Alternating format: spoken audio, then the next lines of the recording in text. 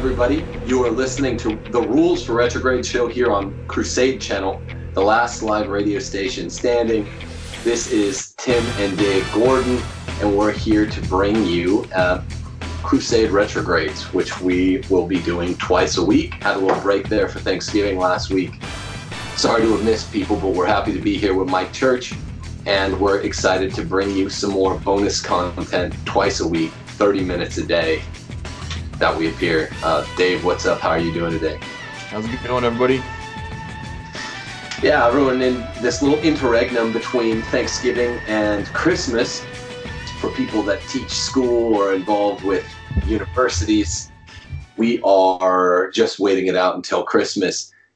This week, Dave and I were talking about the disappointment that attends being, whether you're a Roman Catholic or just a person of good faith and goodwill in general, the disappointment that comes with near constant selling out by the few good guys on our side that you're holding out hope by eating a certain product, a certain kind of chicken like Chick-Fil-A, or ordering from a certain kind of movie clearinghouse or moving company or what have you, that you can support good guys on the right side of the fight.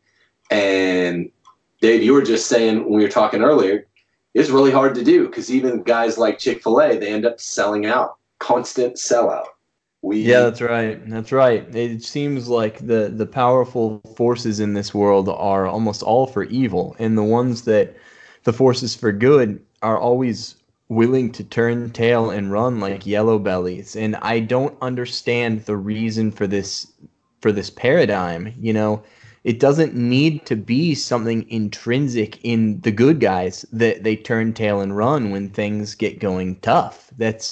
There's no reason for it, and yet it's just played out over and over and over again with everybody who stands for something good or decent and holy capitulating, whether it's in the church or society at large. And it's something that deserves some exploration. Whereas you do see, the bad guys, the malfeasers in life, and they're so willing to dig their heels in and just say, damn the costs, and kind of take blows, but still stay true to their principles, no matter how disordered. With particular respect to Chick-fil-A, all of the people I know of goodwill on the right wing, Christians of all denominations, proudly eat their quite delicious chicken at Chick-fil-A because they roughly, loosely, whatever, associate Chick-fil-A with being on the right side of things, supporting more or less the correctly celebrated causes.